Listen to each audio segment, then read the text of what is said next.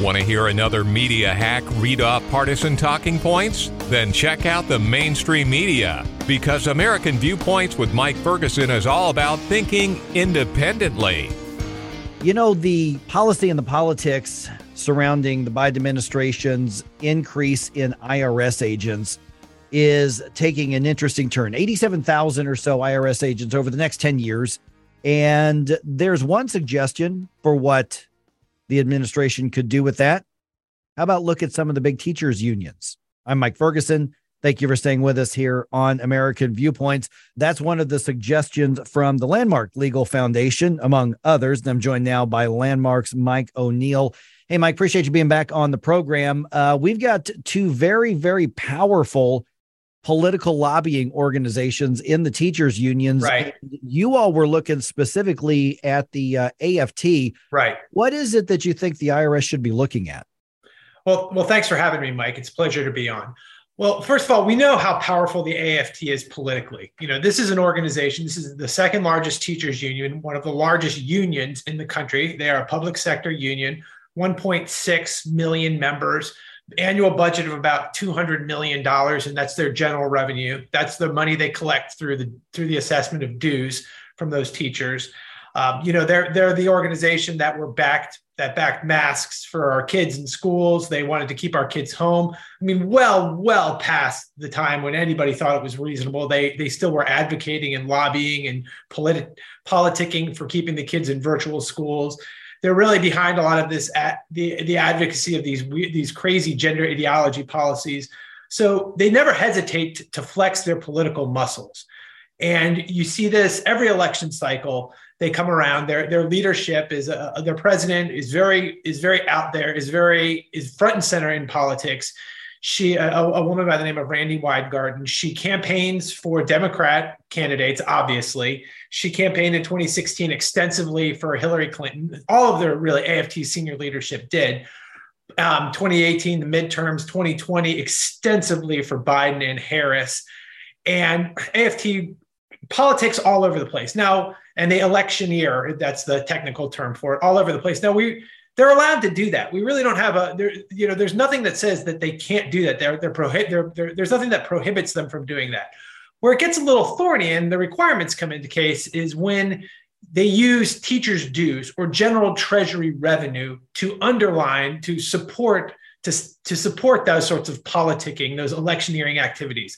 In other words, when the president of the union goes around knocking on people's doors saying, get out and vote for Kamala Harris and go out and vote for Joe Biden, when they sponsor rallies where they have hundreds of people and they mobilize membership to go door to door, when they hold political rallies, when they have a bus tour that visits 25, 30 cities during the 2020 election season, and those activities are financed through their general treasury funds, through their dues, then they have to acknowledge it on their tax return and they have to pay taxes on it.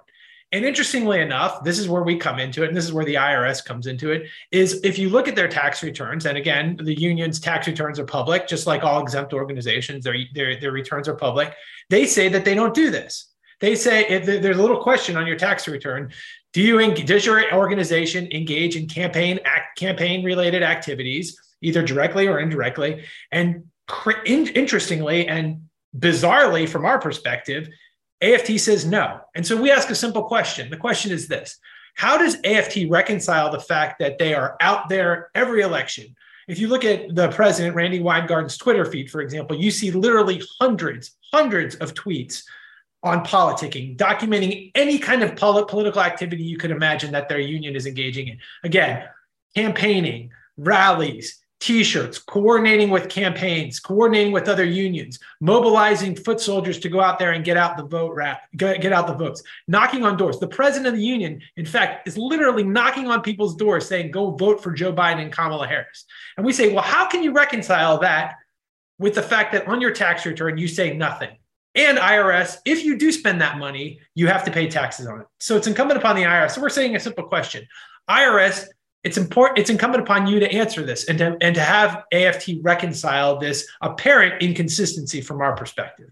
We're visiting with Mike O'Neill from the Landmark Legal Foundation. Okay, just to keep it in more context, Mike, Sure. Compare this with other activist organizations. I mean, when you look at most unions, pretty much they're all on the left. They support Democratic candidates. National Education Association, you could go to any private sector union. How do they handle that aspect of their tax returns as well, those public tax returns?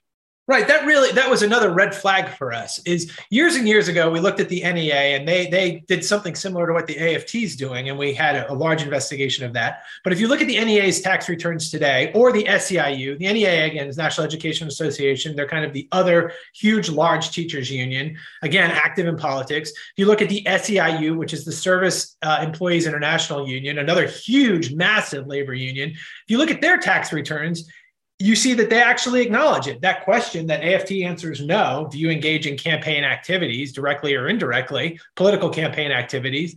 NEA and SEIU both answer in the affirmative. They both answer, yes, we do.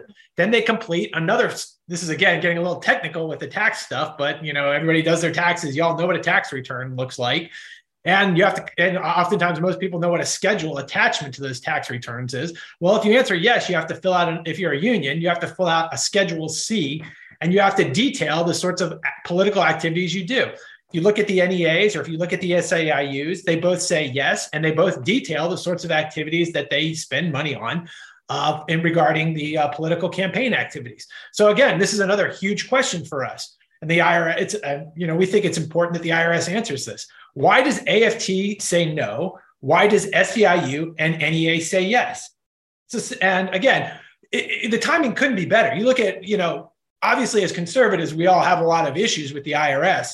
But if there's going to be tens of thousands of new IRS employees, if there's going to be billions of dollars allocated to this agency, we think it's just a fair question to say, why not allocate some of these new agents, some of these new assets, some of these new resources for looking at one of the largest teachers unions in the country, 1.6 million members, $200 million out there, face of the organization. And there has to be an accounting. There has to be some accounting for this.